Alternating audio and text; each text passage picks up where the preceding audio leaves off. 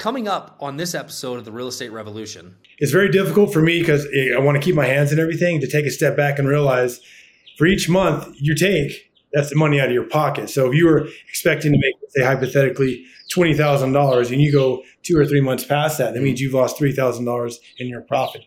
This episode is so full of great questions and great strategies. You are not going to want to miss this. Make sure you listen till the end. What's up, everybody? It's Steve Valentine. Welcome back to the Real Estate Revolution. Today, I've got a father-son duo on the podcast, and this is Hayden and Raymond, and we're going to talk about all kinds of crazy stuff, and they're on the beginning journey, and there's some great things that we discussed offline, so we're going to jump into this, and Hayden is just starting. He's 21 years old. He's just starting to get into the real estate aspect, and Raymond is a aircraft tech, and there's some other things they want to do together in order to kind of change the course of life. So we're going to get into this. So guys, welcome. Thank you for being here. Thank you. Thank you. All right, Hayden, how do we meet? Who introduced us? I met her through a family friend, actually. Her name is Aaron Willer, and I just been in the game of trying to figure out how to do wholesaling and do a lot of things and just figure out where I'm going. And okay. Aaron was just my way of getting into the real estate because she was getting it too. And then we started talking, and then she was like, hey, like, I know this dude I talked to. And I was like, really? And she was like, yeah. And you want his number? And I was like, she goes, yeah, I think he would match what you do because he was doing the same thing. Like, it sounds like you guys are doing the same thing. And I was like, okay, cool. Yeah. And I got your number and then gave you a holler, and now we're here. All right. So you're 21. Did you go to school? No, so I couldn't really go to school. I did NUCCC for a little bit, but I just couldn't really afford it. So I ended up going to a different way because I was never kind of the books kind of person. So I decided, well, I've always been hands-on trying to figure out what I needed to do. So I ended up just doing construction. Figured, well, learn how to do it myself, and then figure it out like legit. So I figured there would be different lingo and stuff, and just getting into it. So I did metal roofing. Me and my dad, we did houses, we did drywall. So a lot of things. It was like I did metal roofing, did framing, a little bit of concrete, and so it's just like now I want to hop into real estate and get that going. Okay. What intrigues you the most about real estate? Like, what's the goal? Freedom of it. Okay. And I love that. What type of freedom? Like, expound on that a little bit. Freedom to be able to. Family is very big importance to me. So being able to sit at dinner with my family is very important. So it's like that's just how we were. I was raised and how we were. So being able to take problems that just need to be done and solved, like.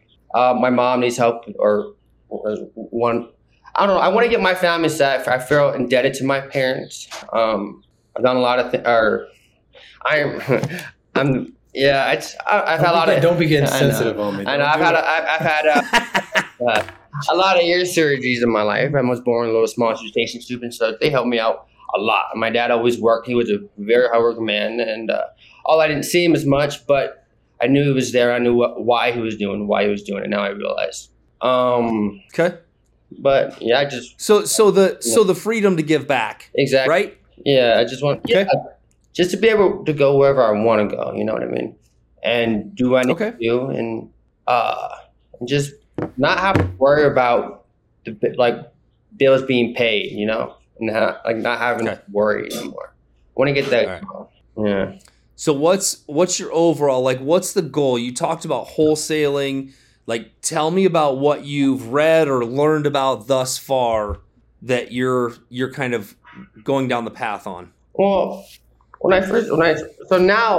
before I did, because I honestly I didn't really know what a good deal was for wholesale. So everything. Yep. So it's just like, well, what's a good deal? Why I didn't understand because it was just very new. It was just, how do you say it?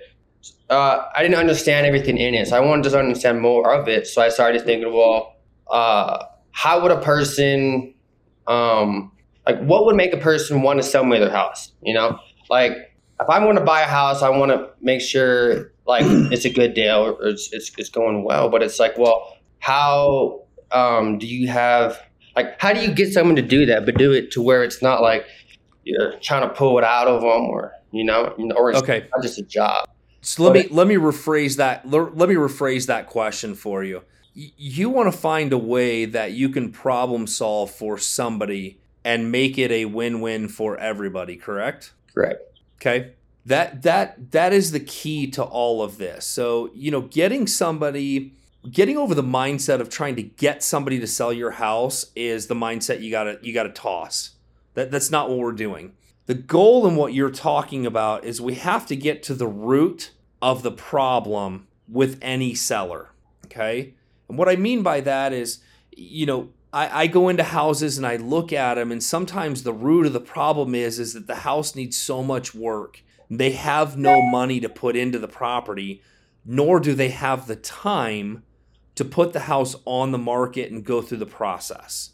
Okay. And so we need to get to the root of the problem in order to solve for that person. And once we do that, that's where the win-win comes in. And that's where you find a deal. And I also want to define something for you. Everybody in this business talks about deals. Nobody actually knows what a deal is, because a deal is different depending on how you look at it. Every property is a different type of deal. Now, see, some of the things that I believe you've probably educated yourself with is the deal of flipping or investing. And most of the time in flipping, the deal is, well, I got to buy something at 60 cents on the dollar, or after the repair value, or these types of things, right? Those are the deals that people are looking for. The reality is if you can look at not what you see, but what you don't see and what nobody else sees, that's actually where the money and the freedom and the future is going to come from. Okay. Does that make sense? No, that really does make sense. Okay. So I'm going to give you a quick example. So when I look at things, and I love utilizing this example because we're just now starting down the road of this, but we're starting to look at a lot more manufactured homes, because all of a sudden I realize I can order a manufactured home. It's completely built. It's in good condition. It's brand new. I can have it delivered in 90 days. So now I'm looking at land and potentially knock down manufactured homes that are, in the 70s that are, they're pieces of junk. But we're starting to look at those as that's a potential deal. And the other thing, part of deals is there's 3 ways to look at something. And a deal will either produce short-term income right now. It will produce midterm income. So if you have to flip it, you have to put money into it. You might make a profit. That's a little bit more of a gamble, or it potentially can produce long-term gain by holding as a rental property. Have you done any research on like the rental property type stuff, or are you just looking at the flipping, wholesaling aspect? No, yeah, I do. I want to do another thing as well. It's called B&B. Airbnb. Pretty much it's renting out Okay. property and then paying the rent, and then just pretty much being the perfect tenant. So I've been on the AirDNA and been browsing that as well. I'm trying to hop into both at the same time, really. But okay. Well, if you didn't know, I've released my first book and published. It is available on Amazon, Limitless Real Estate Strategies. I wrote this for anybody in the real estate business. I don't care if you're a real estate agent, lender, wholesaler, investor. This will help you change and break some myths that you think are out there. It will also change your life, change your legacy, and ultimately help you build wealth while creating win-win strategies. So pick it up on Amazon today. So have you stayed in a go ahead, Raymond. I mean, just stepping in because him and I differ. As an older gentleman, like I said, I explained to you my past, and I'm very I'm more of a calculated person. I'm to the point in my life now where I have a set of income that I'm not gambling with the grocery money. So I'm trying to explain to help him understand long term as well. But sounds terrible what I'm about to say, but I don't know. I'm hoping you can answer this. Is that him and I were. You're talking about deals. I've always looked historically like the Walmart brand. If I can sell 15 houses and make $15,000 a piece, that's still a win. You know what I mean? Mm-hmm. I find something because I talk to his younger buddies and things like that. They're looking for the boom. They're looking for They're looking for the home run. Yeah, the home run. There you go, the home run. And my thought would be is like I'm looking more long term. I'm 45 years old. I believe I got a good couple years left in me. But what are your thoughts on long term versus short versus what was the other one? You said short and then long term and then medium, whatever. But like, what are your thoughts on all those? So there's a number of thoughts. You need a combination of all of those. So the combination is, let's just start with like the easiest thing that Hayden can do right now, that either one of you can do. The easiest thing is basically, and I hate calling it the wholesale side, but it's understanding the market, finding a seller that has a problem, and getting paid to connect the dots. That's what wholesaling truly is. So Hayden, if you go out tomorrow and you meet Jeff, an 80-year-old guy that owns a mobile home in Flagstaff, and you talk numbers and you get close to a price and you call me and you say, hey, Steve, I got this guy. The house is terrible. He wants to get out of it. He needs cash. Here's his time frame. Is there anything we can do? And I say we because this is where we connect the dots. This is where we kind of change what typical wholesaling is, because typical wholesaling is Hayden, you go sign that document or a contract with Jeff. Yes. And it's really not a great deal. But you got him to say yes, which is great, but you didn't negotiate it to a point that it does make a good deal for somebody like myself that's an investor.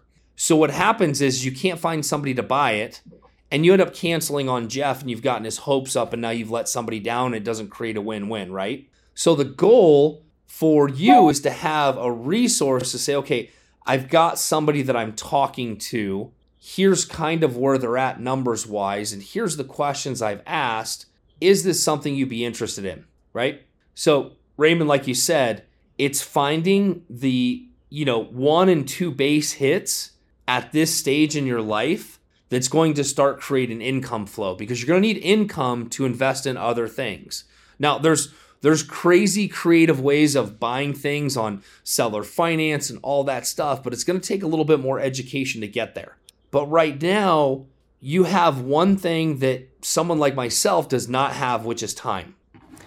You have time to go make connections and stir up the pot until something boils to the top, right? And that one deal, again, when I look at something versus everybody else, I might look at it and go, this is going to be a great rental property, so I don't have to buy it as deep of a discount as somebody else does because I'm not flipping it. But if something needs like massive renovations on it, I understand the construction game and the numbers, so I know where my numbers need to be in order for something to be profitable in that, right? So the goal is for everybody to win. You get paid to connect the dots. That's what wholesaling truly is. Wholesaling is, hey, I use my time to create income by connecting with an investor and a seller, and the investor is going to be able to make some money, and I get paid to connect those dots. And Raymond, you're right. These, unfortunately, social media is, training these people like, oh, you're making 30, 40, 50 grand a hit. And that's just not the reality. Those home runs happen every now and again when somebody gets really lucky, but it takes a lot of at-bats to get to that process. So wholesaling is creating income. And, if I talk to you, Kendall, I said, hey, you want to connect with as many sellers as possible, and you potentially could make $100,000 this year by connecting the dots. So now you've created income and stability, and now we start looking at what's the long-term versus the short-term. Because a lot of people think the flipping game is where all the money is made, and the reality is it's not. The long-term game of holding properties is actually where the stability comes in. Okay. So I got a question on that one. If that's all right. How would you go about that? Like, no one wants their baby to be called ugly. No one wants to come into your house and be like, hey man, your house is subpar, so on and so forth. How does that conversation happen? I mean, I put everything I talk about relates to aircraft maintenance. I could go to a helicopter and say, hey, Johnny, I see your aircraft is X, Y, and Z. This is potentially what it's going to cost. It's subpar here. I can give you explanations on why we need to fix this. How do you start that conversation with someone? Because like I said, obviously you do it respectfully, but how do you go to someone and says, hey, are you interested in selling your house? and can I take a look at it and I can show you, why I'm willing to offer you this price. Is that how you do it? Or do you have pages where you go, or? Yeah, it's breaking it down. So Hayden, you've had some ability or some skill or some time in the construction side of things. When you start talking to a seller that has an original home, or maybe the cabinets are falling off the wall or whatnot, you have to go to them from the standpoint of, okay, we both agree, and you have to ask the questions. You can't tell somebody that their house is a pig. You have to start asking questions to get them to kind of agree, which is, hey, Mr. and Miss Seller, would you agree that your house needs some updating? Well, yeah, I do.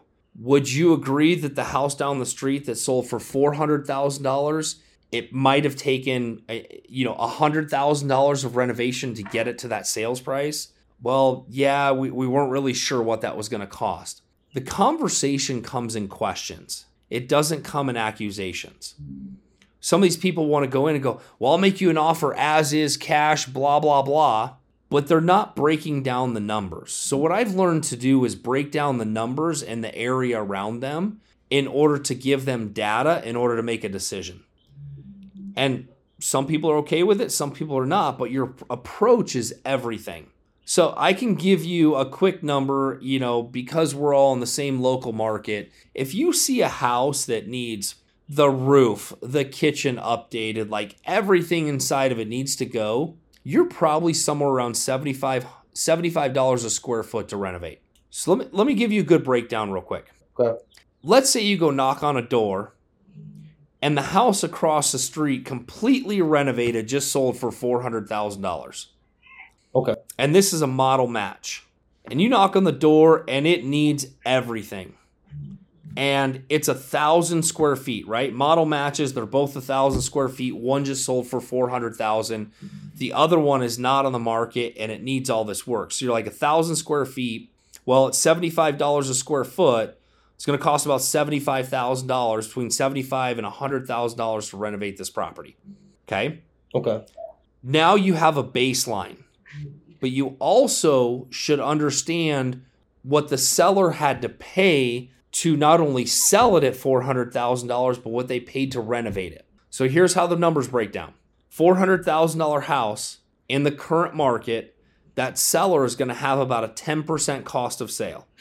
Okay, so they've got real estate commissions on both sides, buyer, seller commission, and they're probably in the current market going to contribute somewhere between 2 and 3% of buyer's closing costs to make the deal go. And they're going to have 1% cost of sale themselves. So about 10% is an easy number. I utilize it all the time. 10% cost of sale.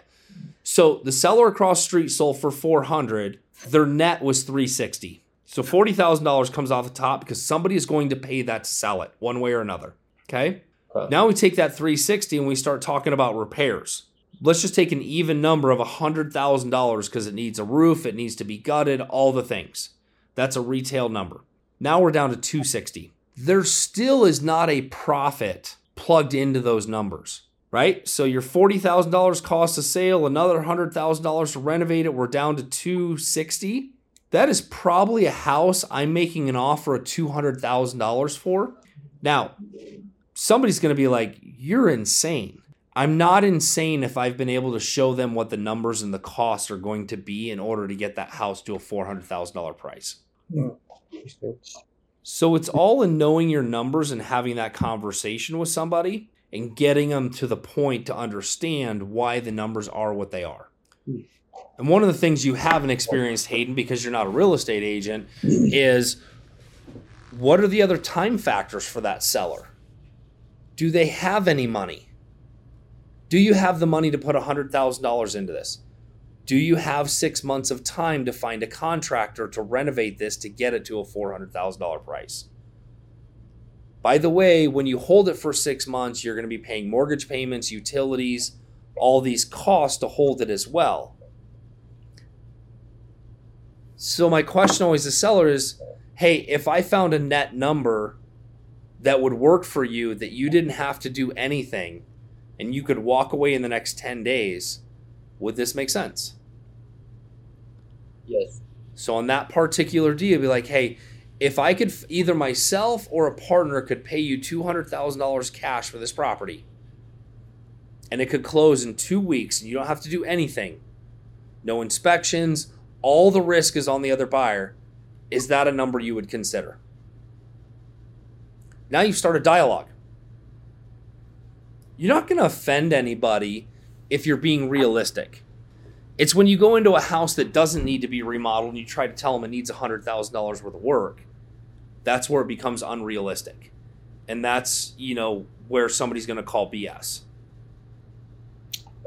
Last question on. But I think more important. No. Yeah, go ahead, Raymond. So again, I'm kind of a perfectionist as it relates to things. I'm not a contractor. I converted my garage into a home for my in-laws, and I had my son when he was like very much younger. We lived in a manufactured home, and we refurbed the entire thing. And my realtor, because I refused to sell it until I thought it was up to specs as far as I'm concerned, she said I did too much. Where as a person trying to renovate a house, obviously you go into a home, you can go, I can sell it just by doing X, Y, and Z. Where would someone get that? I'm not saying do a minimum or halfway, but that happy medium as a person trying to sell a home. I mean, how do you a lot of that? Go ahead. I'm sorry. Go ahead. Other than me, like I said, I work almost 2 jobs. There's only so many hours in the day. I can't do it. I'm be honest with you, I'm relying a lot on my son right now. Is other than literally doing it baptism by fire, by winning and or losing, how can one learn that? How can I learn from you by not making your mistakes? Where can I go for that? Well, there's a couple of different things. One of them is my wife and I do a online community right now called the Limitless Circle, which is a small investment each month. My wife is a general contractor. She has renovated 1,000 homes in the last decade. I think she's got 26 projects under construction right now. And then I'm really teaching on the real estate investment side, all the things that we're talking about. So, learning from those is by learning by experience, right? It's also learning with partnerships. So it's saying, hey, I've got a deal. We want to do this. Will you partner with me, or can I, consult with you, and can I invest in your advice during this project? Okay, this is where a lot of people short-side themselves, and they're like, well, I don't want to bring somebody else into it. I don't want to be in it, but I want to make sure that you're not making the same mistakes that we did. But I want to go back to your original question, because I think this is really important. Your original question was, how do we decide to not over-improve something for the neighborhood? There's 2 parts to that. One, you're not going to live there, okay? And so we have to take the emotion out of it, but we also have to put the emotion back into it, which means, what Wendy and I have learned over the years is we don't cut corners. We're going to do the right thing because it's right, but we're not going to over-improve the property by, doing $10 a square foot tile when the community affords a $2 a square foot tile.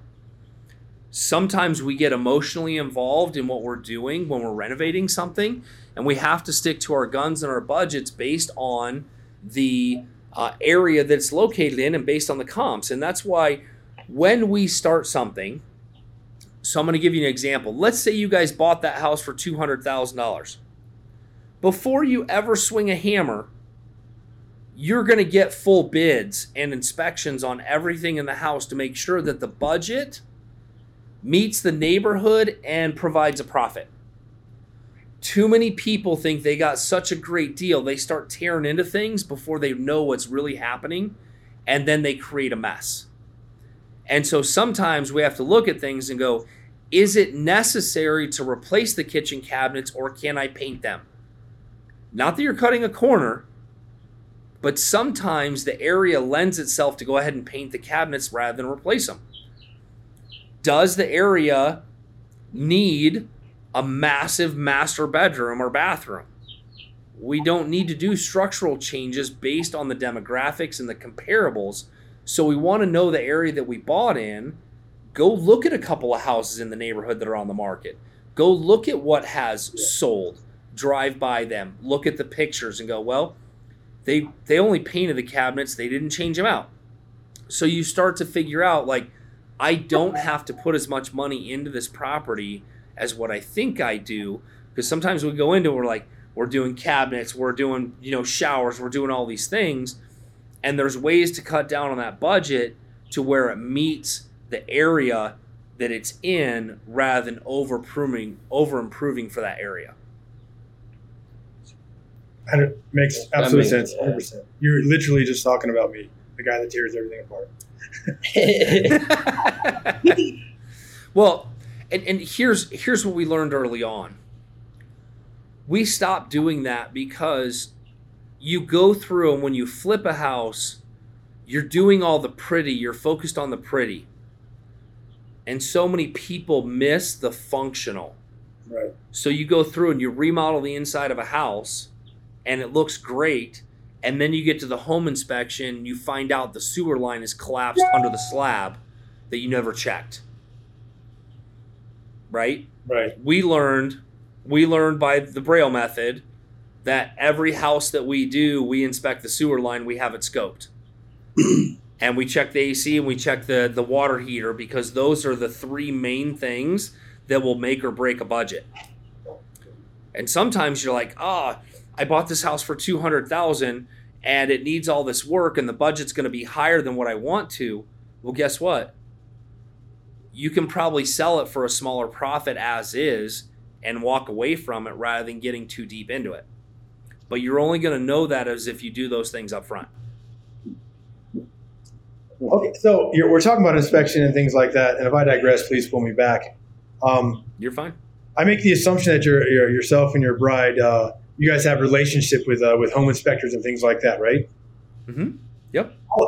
So there are some that are high level, some that are low level. How long did it take you to find that guy or gal that you're like, boom, that you trust 100%?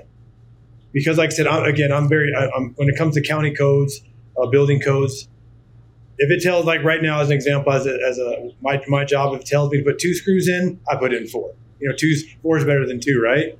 So you're an overachiever, Raymond. I'm that guy. I pre-drill them all. Where would someone go other than just trial and error? Again, are there places like, what's that one?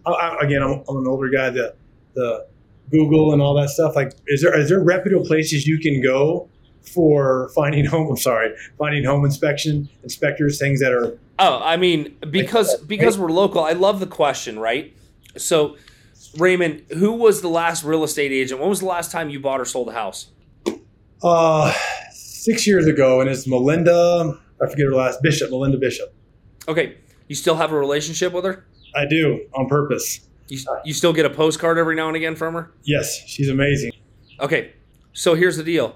She's the first person you're going to call and you go, hey, who's the home inspector that you trust? Gotcha. Right? Yep, makes total sense.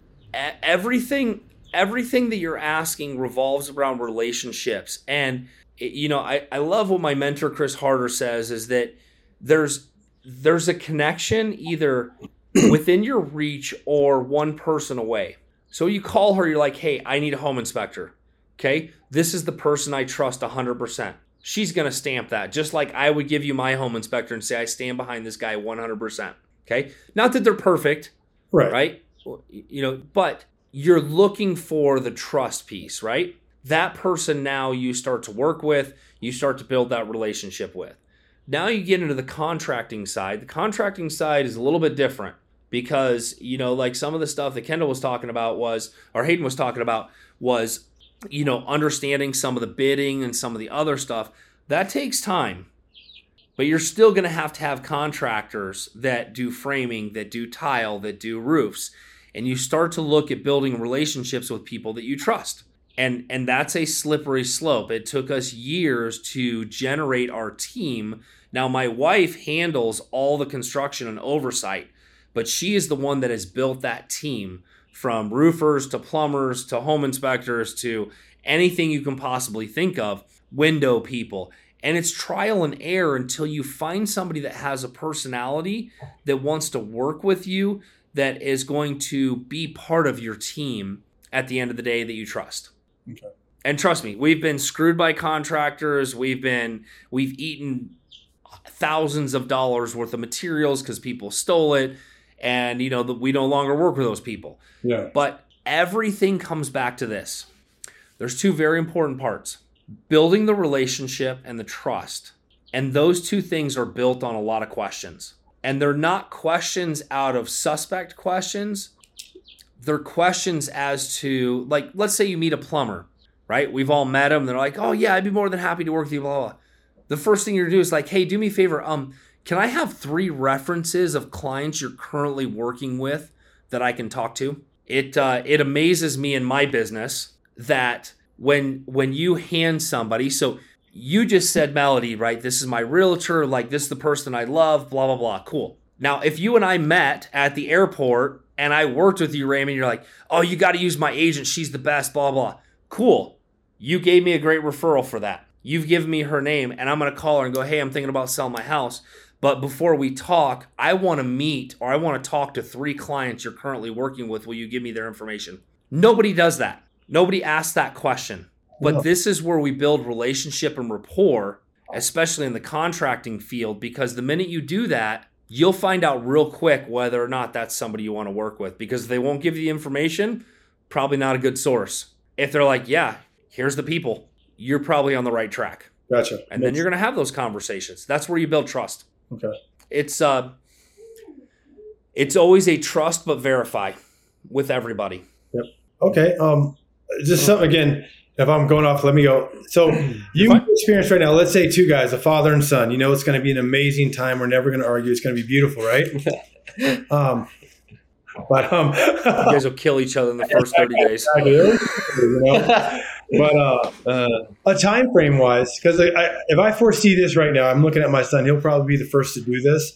He's a little bit ahead of the game of me. But what is you guys? Let's use your $1,000 home, the one or the 1,000 square foot home. Mm-hmm. With minimal requirements, to get it up to par. What would your expectation be if I bought this home today and let's call it June 1? What would be your expectation from start to finish? Just a standard, no issues, nothing structural. It's just dilapidated and cosmetic. Exactly. It needs a couple cabinets, a couple appliances, a little bit of paint job and some cleanup. But what would your expectation be for you and your crew? My expectation would be 60 to 90 days. 60 to 90 days. Okay. Now, it depends on the crews and how busy they are. Right. This is why when I give you an idea, there's one thing. Like, I was just playing pickleball with a friend of mine in Munns Park, and they renovate condos. They've got a contractor that does condos start to finish in like 3 weeks. And I'm like, well, that's a good connection for you, because my wife can't do it in 3 weeks because she's got 26 other projects going on. So it really depends on who you find and trust. And again, sometimes you get really lucky. And I mean, I'll give you a great example. Our main contractor, Abraham, he actually started out on a job site from another contractor that we were using that we inherited from my dad. And this guy would take a job and sub everything out through Craigslist. So we had light bulbs being stolen, materials being stolen, because he was just bringing anybody he could find off Craigslist. Right. Well, Abraham happened to be the one contractor that came through Craigslist. And when Wendy got a hold of him and created a relationship with him, it's been an 8-year run with them. And he has been a part of 1,000 renovations for us. And he's our main guy. He does everything for us. Okay. Sometimes that's what happens. Yeah. And we trust him explicitly. He is family to us. And that is one thing I will tell you about contractors. You treat these guys like gold and they will take care of you. But the minute you come down on them and you're, a class A-hole, they will either rob you blind or they won't do your jobs very good or they just won't show up. Yeah. And you'll lose them. So when you find somebody good, you reward them, you take care of them, and you stay on top of them. And you make sure that they stay in line. Because you don't want to lose them. They're too hard to replace. Especially these days, for sure. Mm-hmm. 30, 60, 90 days. So that's the one that is weird. I'm just talking to him. That's what I was trying to explain to you is when you buy a home, like, if you listen to what he said, let's say that's $1,000 a month. That means you're paying that spot plus your insurance, etc. for those 90 days while that's getting rented. That's why it's because a big thing that we have is, like I said, I'm kind of that guy, is I like things done my way. And like I said, dealing with contractors, that's something. Even when I did my home, I was like, the only way I'm going to hire you is if you subcontract me, explain the codes, etc. But I'm trying to explain to my son that if it's very difficult for me because I want to keep my hands in everything, to take a step back and realize for each month you take, that's the money out of your pocket. So if you were expecting to make, say, hypothetically, $20,000 and you go 2 or 3 months past that means you've lost $3,000 in your profit. Correct? Am I correct in that assumption? Yeah, you're correct because you have holding costs. Yeah. But you also have to realize too that in construction, there's unforeseen issues. I mean, go back to COVID when we had supply chain issues. That wasn't their fault. We all had to deal with it, right? So it's, and I think the better conversation is having the upfront expectations and making sure that they are aware that, hey, I would really appreciate realistic timeframes because I'm trying to budget for certain things. But you can't, I don't say you can't, you shouldn't hold that against them. Right. But if you're giving them realistic, if you're like, hey, can we complete this in 90 days or less? You don't want to hold them to that. You want to give them some grace, but maybe you're like, can we do this in 60 days knowing that it's going to take 90? Understood. Gotcha. Yeah, construction's a funny aspect, but it's going to take some time to get to know some people and the time frames of things. But typically when you're doing paint and carpet, those types, it should be pretty reasonable time frame. It's when you get into things where either A, you're having to do permits, right? Which I would stay away from until you get a little bit more experience. Or 2, you're ordering cabinets or certain materials, right? Cabinets are sometimes 3 to 4 weeks out, depending on where you get them. If you go to Home Depot, maybe you can get them sooner. Maybe you find a cabinet connection. So it's when you make some of those things where you're ordering materials that are custom, like a kitchen is typically a custom made for that order. So it takes 3 to 4 weeks. That's what typically holds some of our stuff up. And then, so like if I just give you a time frame, and again, this is a little bit more of my wife's forte. Let's say you get in day 1, June 1, right? This week, and June 1, you get a kitchen measured out. You're not changing the structure of the kitchen at all. You're just changing the kitchen cabinets out. It takes 3 to 4 weeks to order them and get them delivered and installed. Then you've got to get a guy in there to measure the granite or the quartz or whatever countertops you're putting in. Then that has to be ordered, fabricated. So you're 6 weeks, 7 weeks just in that process. Yeah, well, Yeah, that's good. a little longer than even I was thinking. I was like, let's get this done. Yeah.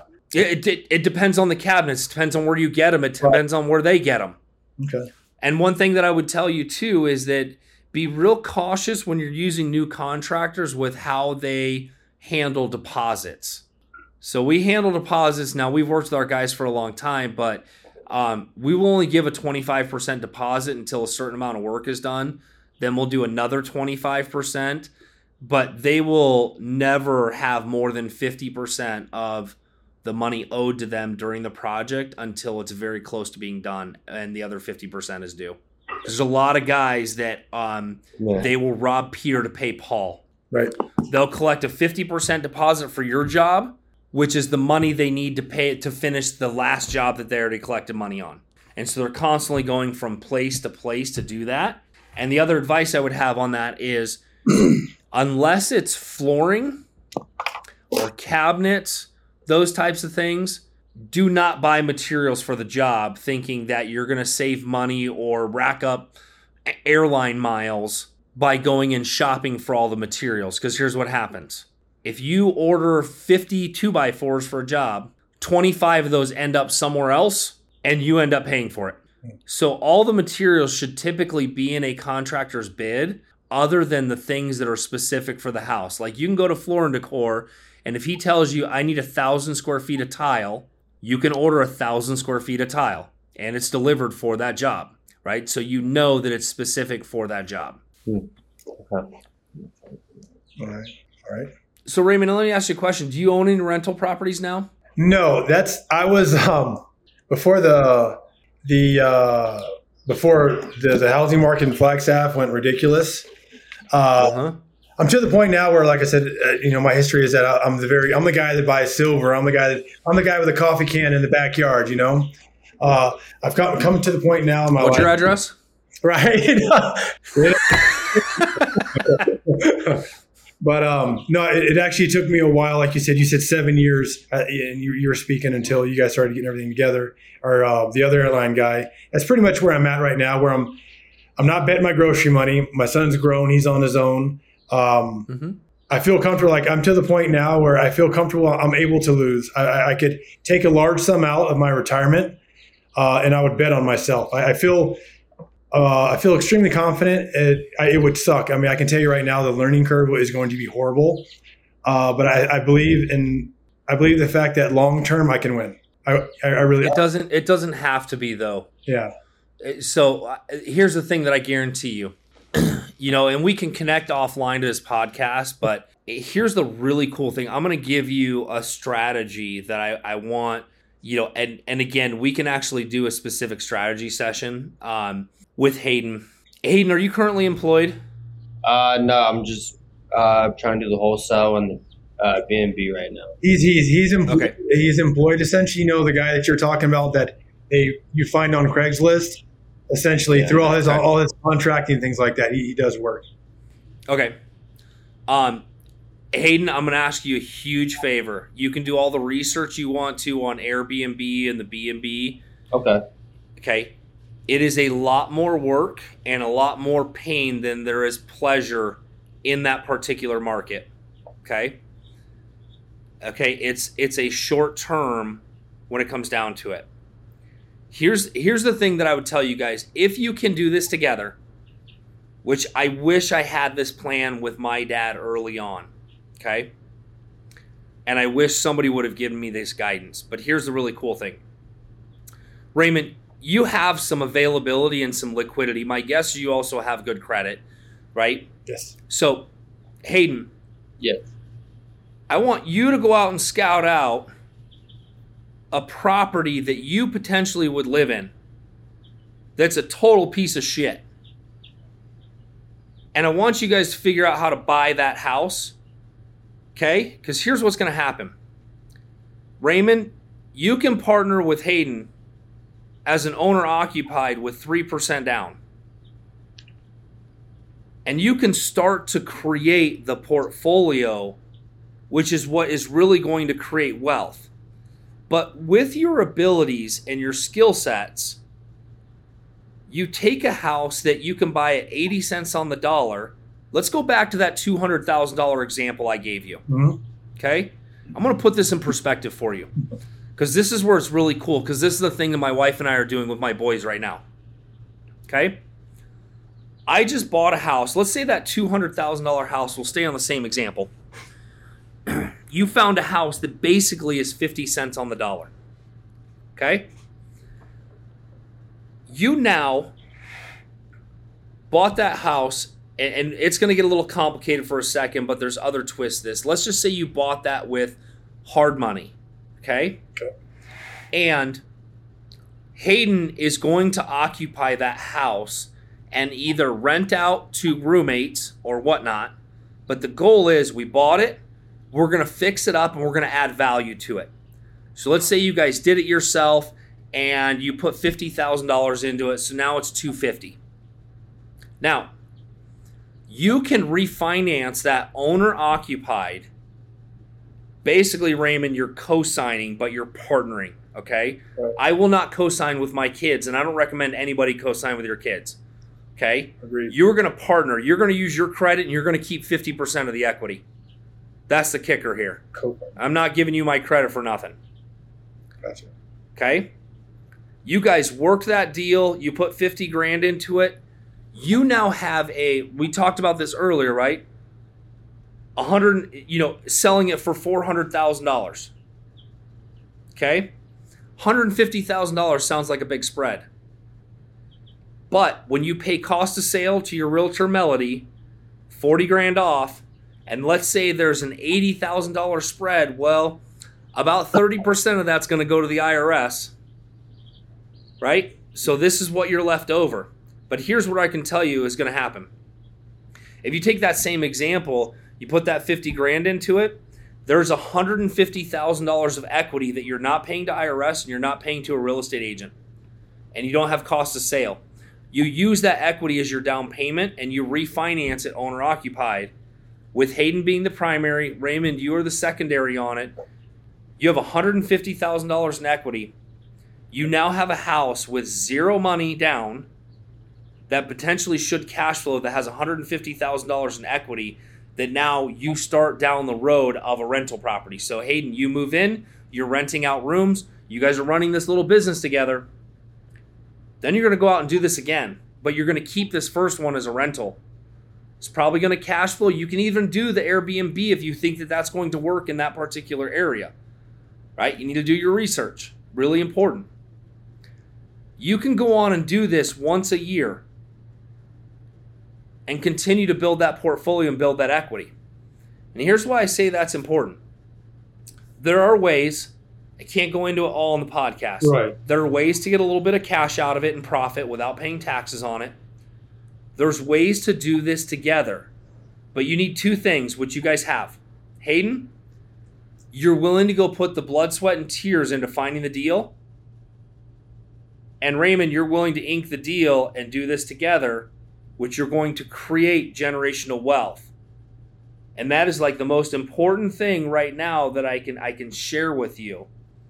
It's the thing that I am most passionate about in my life, teaching people like yourselves, teaching real estate agents that selling real estate, wholesaling, Airbnbs, they all create income, but none of them create wealth.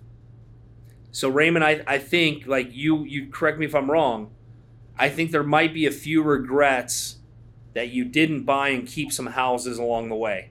100.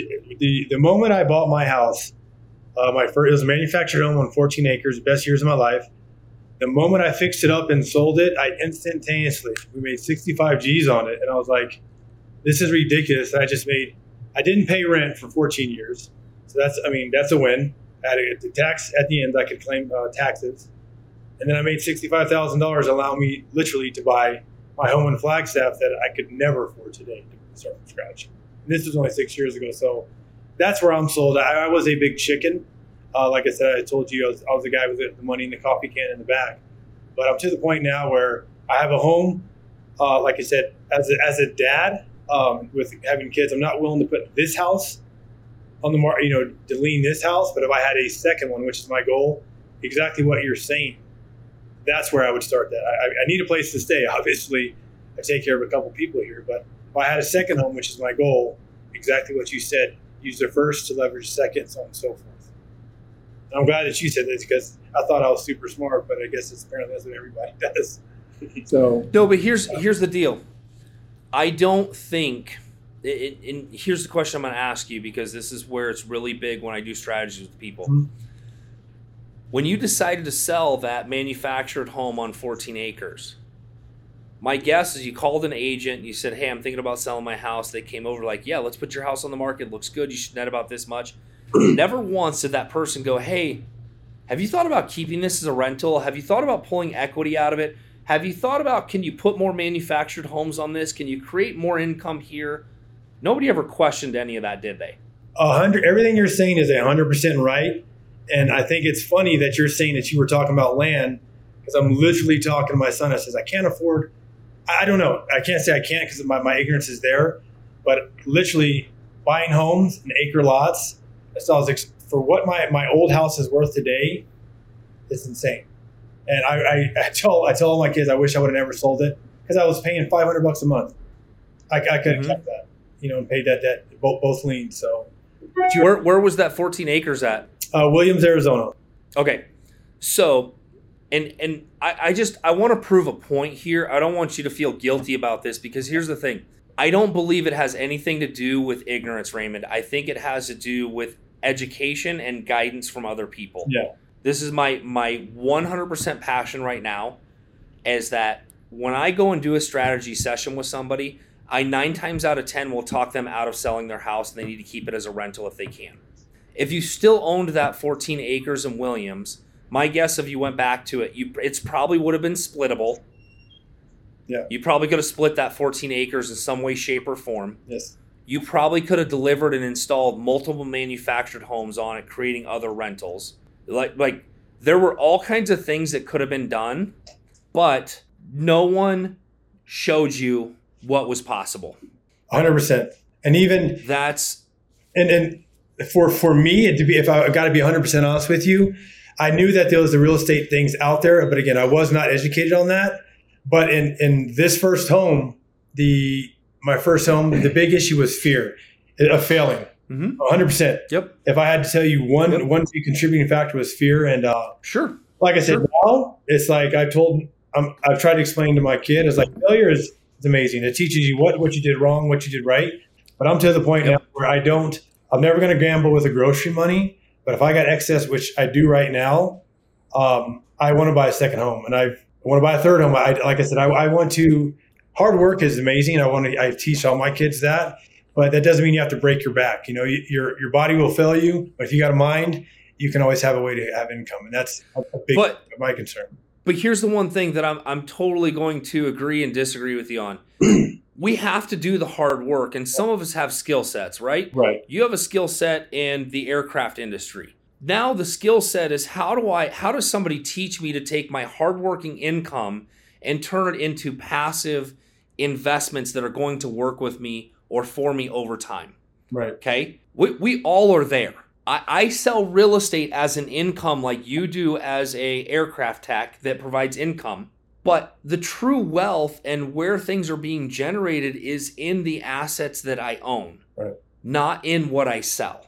What I sell is creating a job. You know, Hayden, we talk about wholesaling. Wholesaling is a job. It's an income. It is not the thing that's going to get you to the end of their life. Yeah. But we have to take that income as it's generated and figure out how do we put it to work so that it produces something down the road, right? So I want to encourage the two of you, as painful as this might be, Raymond, I want you, the two of you, to go back to that original property that you're talking about in Williams. And I want you to look at what it is now and what it could have been had you kept it. Was it splittable in 2-acre parcels? Was it splittable in 5-acre parcels? The reason I want you to do this is because I thoroughly believe if Hayden sees this, he will understand the missed opportunity and learn from it. And he will also see what it looks like if he comes across it again. Will do. I think that that's important. And I think that, you know, Hayden, what you guys are doing together and you embark on this together, there's a father and son advice that I want to give you. Raymond, as much old school as you are, even though we are the same age, because I am 45 as well. Mature. You do have to give some leeway to Hayden when he comes up with ideas, because this was probably one of the biggest combative things that I had with my dad when we had a partnership when I was 21. It was his way or the highway, even though I had good ideas. Now, the ideas need to be finessed, and he had experience. Yes. But there's going to be some weird stuff like, you know, when Hayden tells you to do a dance on TikTok, you should probably do it. 100%. I'm down. No, it is hard. It is difficult because, you know, I do always see him as my son. But like I said, it is the process of the jobs he's had in the past. You know, check 1, I don't want to be a professional roofer. Check 2, I don't want to be doing contract on my life. He has a history now that he can stand on. Does that make sense? Where before it's like, Dad, I'm 45 and I still go ADD everywhere. It's insane. My struggle with my son is not so much his ideas, it's trying to have him understand is that financially, again, I would take the brunt financially of any endeavor we should do, right? And is it fair to say as a partner, because whether he's my son or not, we are partners, we both have to agree on something. And if I'm not saying an idea, but a process, it does need to be sold. Like I would have to explain to my son, hey, sure, I believe we should have a sheet metal house or sheet metal roofing. It's going to cost X amount more, but I think it might make the house worth more. I don't know. That's just something I made up, you know? But it's like, I would have to sell my ideas to him it's being married, for lack of a better word. He has to. It can't just be like, Dad, I got a great. You using your example as, excuse me, sir. Hey, Johnny, your house. I see it could use some repair, so on and so forth. You sold me on that. You made me. You explained to me. You gave me the pros, the cons, the benefits, so on and so forth. It wasn't just because Johnny said. Is that a fair It wasn't because it was a good idea. Right. Is it fair to say that? Yeah, and I'm asking you that, is that I need my son to understand that he has to sell me. It's not Dad being the jerk, because I'm a control freak. I'm used to being in charge, professionally and at home.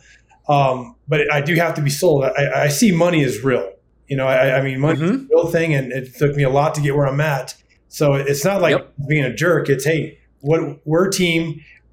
I can tell you 100 reasons on why this won't succeed. I need the one that says, as a team, we will succeed. Does that make sense? Is that fair? So Hayden, here's the thing with both of you.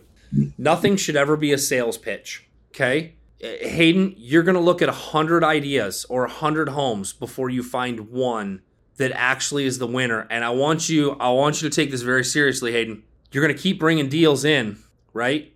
There's going to be one of them that works. This is me all the time, 100% of the time. If I take my investors' money, which I utilize, which is a lot of people's retirement money, and I'm putting it at risk, Hayden, you better be willing to ink that you're putting your dad's retirement at risk. Okay? We're not playing with things, right? You told me earlier how important your family is and what you owe your parents and all the things. So your dad's money and this partnership is just as much your money as is. And you need to look your dad straight in the eye and go, if it was my money, I would risk it. And I'm super confident in what we're doing here. And knowing, like, you're not playing with somebody else's money. Because guess what? As you do this more, you will have opportunity to invest other people's money in the things that you're doing. And you better be damn well sure that you're going to give them their money back 100% of the time. Because that is very, very important. It's very important to me. I manage a lot of investor money right now. And it's a lot of people's retirement, including my own mother, right? Including my in-laws. I am responsible for a lot of stuff, which means when I ink a deal, I better make sure I can back it up. And you need to be able to do the same. Now, I do believe that there's going to be things that, Hayden, you see that maybe Raymond doesn't, but you guys got to talk through it. It's not an argument, it's a talk through. And you guys have to peacefully agree to disagree and call it a day. And nobody gets to go back 6 months later and go, I told you that would have been a winner. Nope. You don't get to do that. You get to go back and go, hey, remember when I said this? This is what it was. This is how it turned out. Sometimes that's a great way to learn from things. Because you know what, Raymond? You may see something and go, you know what? I'm not comfortable with this. And Hayden, if you come back 6 months later and go, hey, Dad, like they bought that house for this. It looks like they put this into it and it sold for this. This was a deal I thought was good. So there's going to be a lot of practice in this, and that's okay. But I want you both to see the ultimate goal. Yeah. Okay?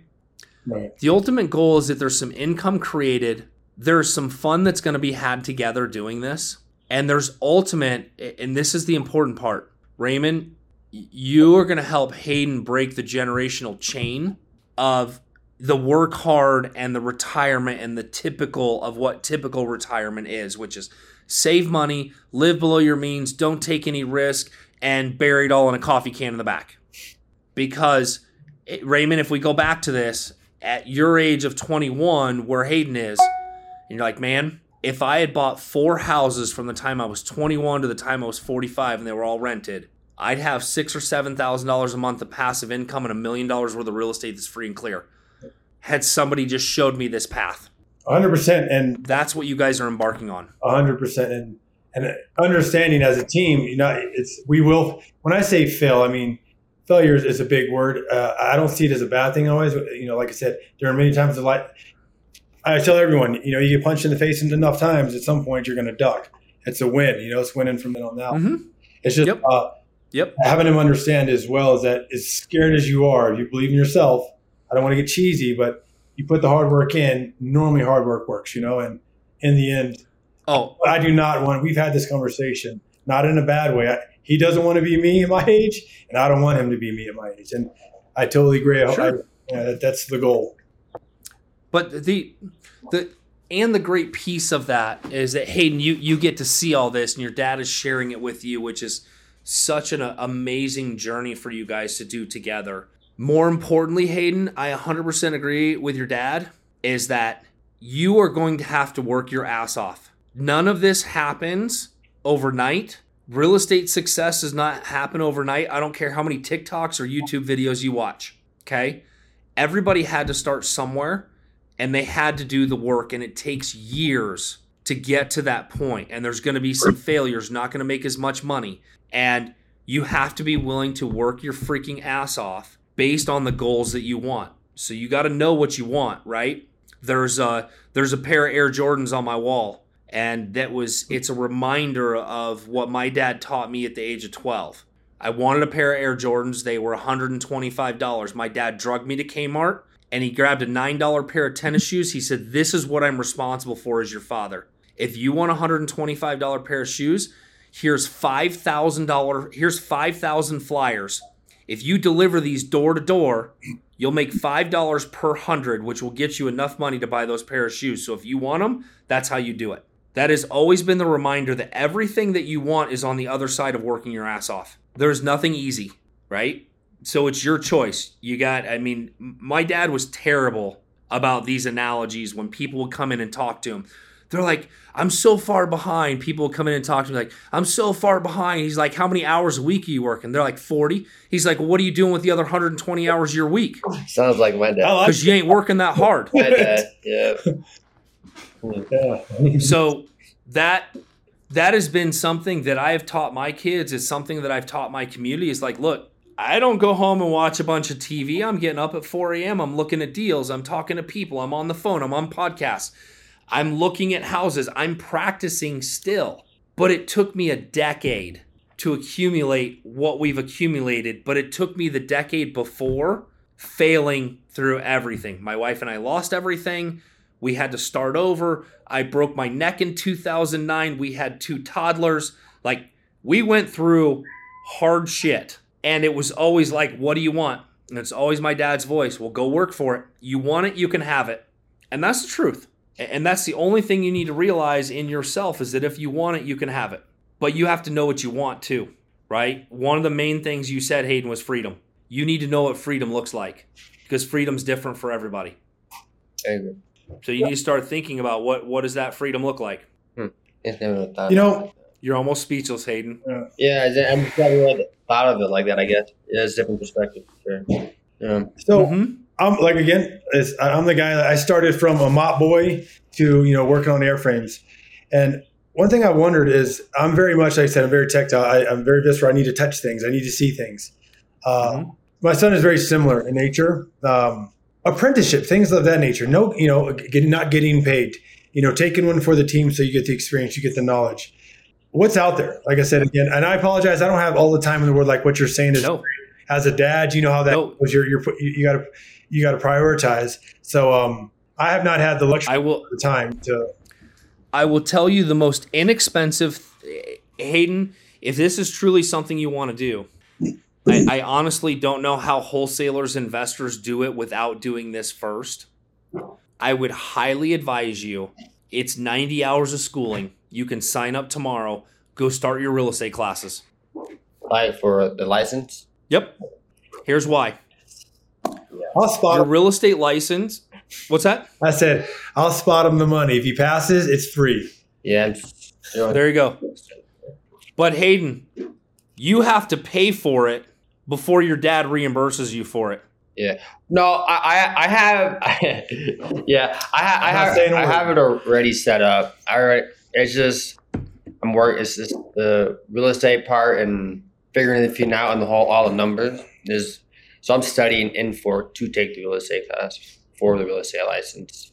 Have you already taken the classes? No. I was for a little bit, and then things kind of went sideways for a little bit, and then I just didn't do it, honestly. And now I understand more of what I'm doing. So it's like, well, now okay. I'm going back. Here's why this is important. Okay. Go through real estate school, get your real estate license.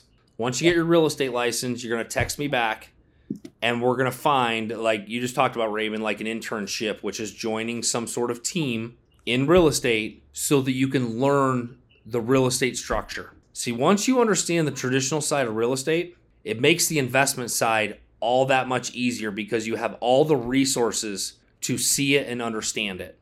See, I started out in the traditional space, which is working with buyers, working with sellers. What that did was it gave me opportunity to learn how it all works together. And then as you progress with your license, your real estate license is your greatest opportunity to create wealth, because it's the one place where you can be Hayden Kendall, realtor, and somebody calls you and goes, yeah, I've got this mobile home that I want to sell that's on 14 acres that I don't want anymore or I inherited.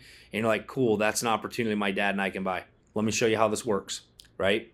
That's what my business is based off of. But you gotta learn the traditional side, which, by the way, the traditional side will create an income, which will create opportunity, which will create wealth. That's the path. And once you see all that, you will start to gain so much more knowledge about how this business works and how the industry works, which will set you up for future success. So, you can jam through 90 hours of school, in the next 4 to 6 weeks. You could have your real estate license before the end of the summer. That's the path, because it's going to give you the tools. It's going to give you access to MLS. It's going to give you contacts with other people, and it's going to start that path of understanding it, because it's going to give you a greater knowledge of how to work the comparables and understand the values and all of those pieces. Okay. Is there a way to, like I said, I feel confident I could buy another home right now. As a young person, many times young boys want to go, or young men want to go off on their own. They want to, I'm doing this without dad type thing. What are avenues for a young person to take? Like Hayden has great credit. He does well with that. Is there ways for him, the 10% down, the FH loan or whatever it might be? Yeah, FHA is there LLCs. Is there ways that a young man can start with limited income? He doesn't have a plethora of money stashed somewhere. Well, that's where you guys partner. Okay. Right? That's where we start something where it's a partnership, which means that if he has good credit, but he doesn't necessarily have a ton of income, that's where you can partner with him, Raymond, by being the co-signer. But the way you're going to structure that is you guys are partners. You have 50-50 in that equity of that house. Okay. And the goal is like, okay, now you're on your own. You have this house. We're going to run it like a business, however that looks like. And then you're keeping that house together and moving on to the next one until you're on your feet and you can buy something yourself. You mentioned a couple of times the LLC structures. Yeah. That is a huge, complicated, you got to have money and income to produce those types of things. You can't just go start an LLC and somebody lends you money to buy a house. It's not the way that works. Quick question. So you can tell me if I'm wrong or not, but I remember because I was trying to figure out how to get a loan. I was like, ooh, I can't. How do you do it by myself? And so I started going around credit unions, trying to figure things out and asking around. Mm-hmm. And age was a big thing and all this other thing. But I was mentioned, I don't know if it's true or not, but is it to where, because I put myself in self-employed, which I found out was a bad idea.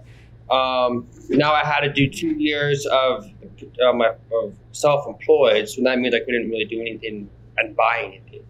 So, but I guess are you able to put money into an account for a credit union and leave it in for 6 to 8 months and be able to make like a personal relationship with a credit union? Does that make sense? Yeah, you're asking it's like a deposit account. If I deposit $100,000 into a credit union, are they going to overlook things and give me a loan because I have $100,000 in the bank? That's not the way it works. Here's why. Loans have boxes, right? So FHA, VA, Fannie Mae, Freddie Mac, they all operate in check boxes. And if you don't meet the criteria, you don't qualify. So the only way around that is to do, private financing, hard money lending. There's a bunch of other things that are out there, but you got to start with the basics. And you don't need those things as long as you and dad are good with making a partnership agreement on how to do it, because you don't have enough income or job history to get what you want or where you want to go. So that is going to take some time. So good credit is great, but income and job history is going to be the other important part to all this, because that's what they're going to qualify you on. And going in together as partners, let me ask you this: how does that fare? Would they, me being the let's say financial sole provider in this venture, does it matter if he has everyone as co-partners? Does it matter if he's employed, or are they strictly looking at me alone as Nope. Okay. It does not. They're going to look at you and you're qualifying, and they're going to look at his credit, so you're doing it together. So as long as you qualify for that payment, it's a structure. And I can connect you guys with a great lender that can kind of walk you through what's going to be needed to do that. So, here's a small path to what it looks like. FHA loan, and again, we don't want to buy properties. If you guys are really going to go down this path, we don't want to buy properties just to buy properties. Right. But we do want to be prepared for when the right opportunity comes up. So let me give you an idea. Let's go back to that $200,000 example. Okay? Now we have that. We can refinance it. And again, there's more complicated to this, but I'm just going to give you the overview of it. Right. So you find something for $200,000, you buy it with hard money, which is private financing. You get it fixed up, you add value to it, and then you refinance it owner-occupied with Hayden. Okay? Okay. Now, it's refinanced owner-occupied on an FHA. You can transfer the title of that property into an LLC that the two of you own. Now, again, there are more complications to this depending on how you're going to do it and depending on what the long-term plan is. But I'm giving you the short version. Even if you guys buy it together, you don't put it in any LLCs, but you can put a stipulation in title that you are partners on it, because you're co-signing and you're on title together, and you're moving that process forward. Like, that is the first place to start. But we don't want to go buy a property just to buy a property. Okay. I want Hayden to go do some work to find something that's a deal that you guys can buy together, because that's part of this partnership. Right.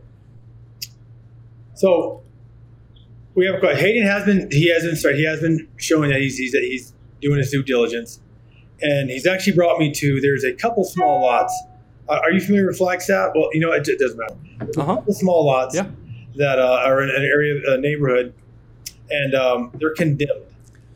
So my thought to you is me being me, like I told you, I'm the guy that replaces everything. What are your thoughts on, if it's condemned? Like I said, I have availability of tractors, dump trucks. I have friends that way.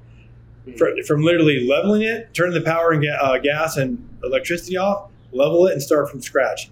Are you a believer in starting from scratch? Because I know there's ways that you can, and again, I apologize if what I'm saying is wrong, that you can, essentially you pay interest only while you're building the home. Am I correct in that assumption? If I read that loan, depends on the financing you get. If you're getting some sort of construction loan on those lots, what do you mean by condemned? They're trashed houses. It's trash. It's old. It's terrible. And me, like the can-do guy, I'm like, bro, let's level this thing out, clean it up, and start from scratch with that construction loan.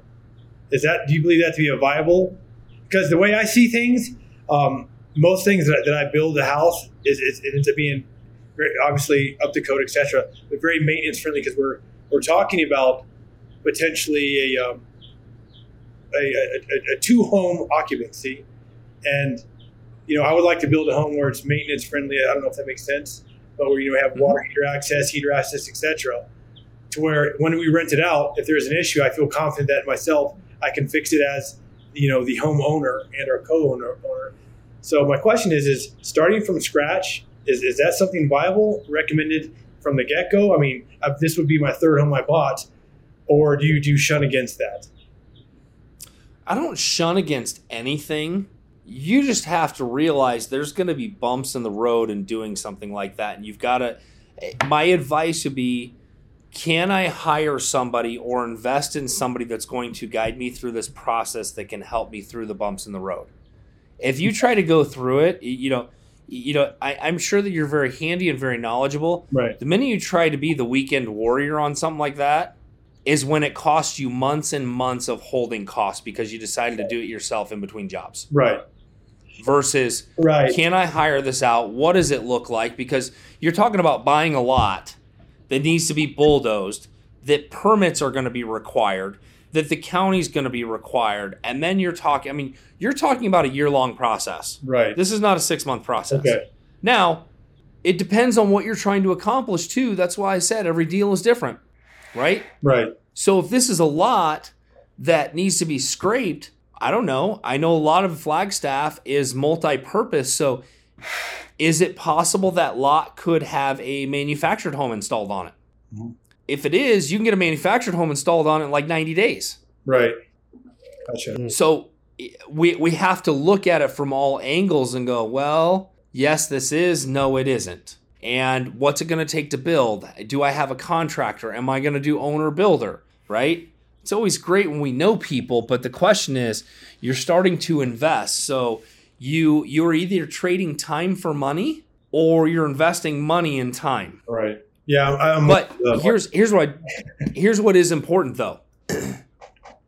There's a lot of practice in these things, which means, okay, great. Hayden brought this opportunity. Well, what's it going to require? Well, how much does it cost to demo it? What does a construction loan look like? How much do I think I'm going to put into it? How much is it price per square foot to build? The reason you want to do that, it's not a waste of time, because the more you do it, the more you understand and are prepared for opportunities, because you look at it, you're like, okay, we can buy this lot for $100,000, but it's going to cost us $300,000 to build a house, which is going to be an over improvement for the neighborhood. So that doesn't work. So in order for us to do this, we'd have to buy that lot for $50,000. So you've worked it backwards. So the more you do this and the more you look at things, the easier it is to be prepared for something that pops out and go, oh yeah, we just did the numbers on this one last week and we kind of know the direction, so this would really work well. It's when you're like, you look at something from a surface level and go, nah, that's not going to work. And you toss it, but you don't do the due diligence to even like be close to seeing if it's going to work or not. Yeah, that's the over improvement. Very, very strong point. Yeah, I see that. Yeah, because here's the other piece too. If you're going to flip a house versus keep it as a rental, we renovate completely different and we build completely different. Can you explain that? Yeah. So if you're going to build a, let's just talk about flipping for example. I'm going to go back to the $200,000 home.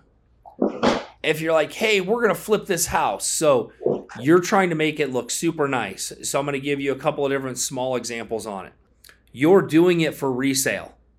So you might go in and put pretty tile backsplash or showers, right? In both the bathrooms because we want it to look pretty. And we're going to put a little bit more expensive flooring in it. And we're going to do these things for a flip, okay?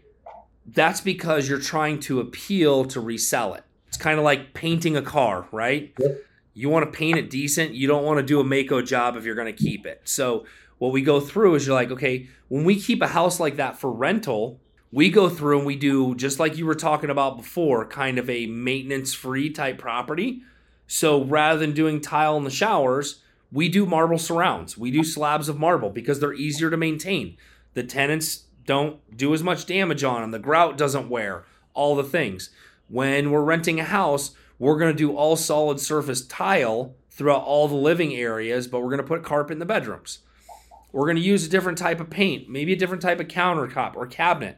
Like I'm not going to put white cabinets in a rental. I'm probably going to put black or a charcoal because they wear better. So those are all things that we look at depending on, are we going to keep this or are we going to flip it? Okay. And if you're going to keep something, you may look at something and go, you know what?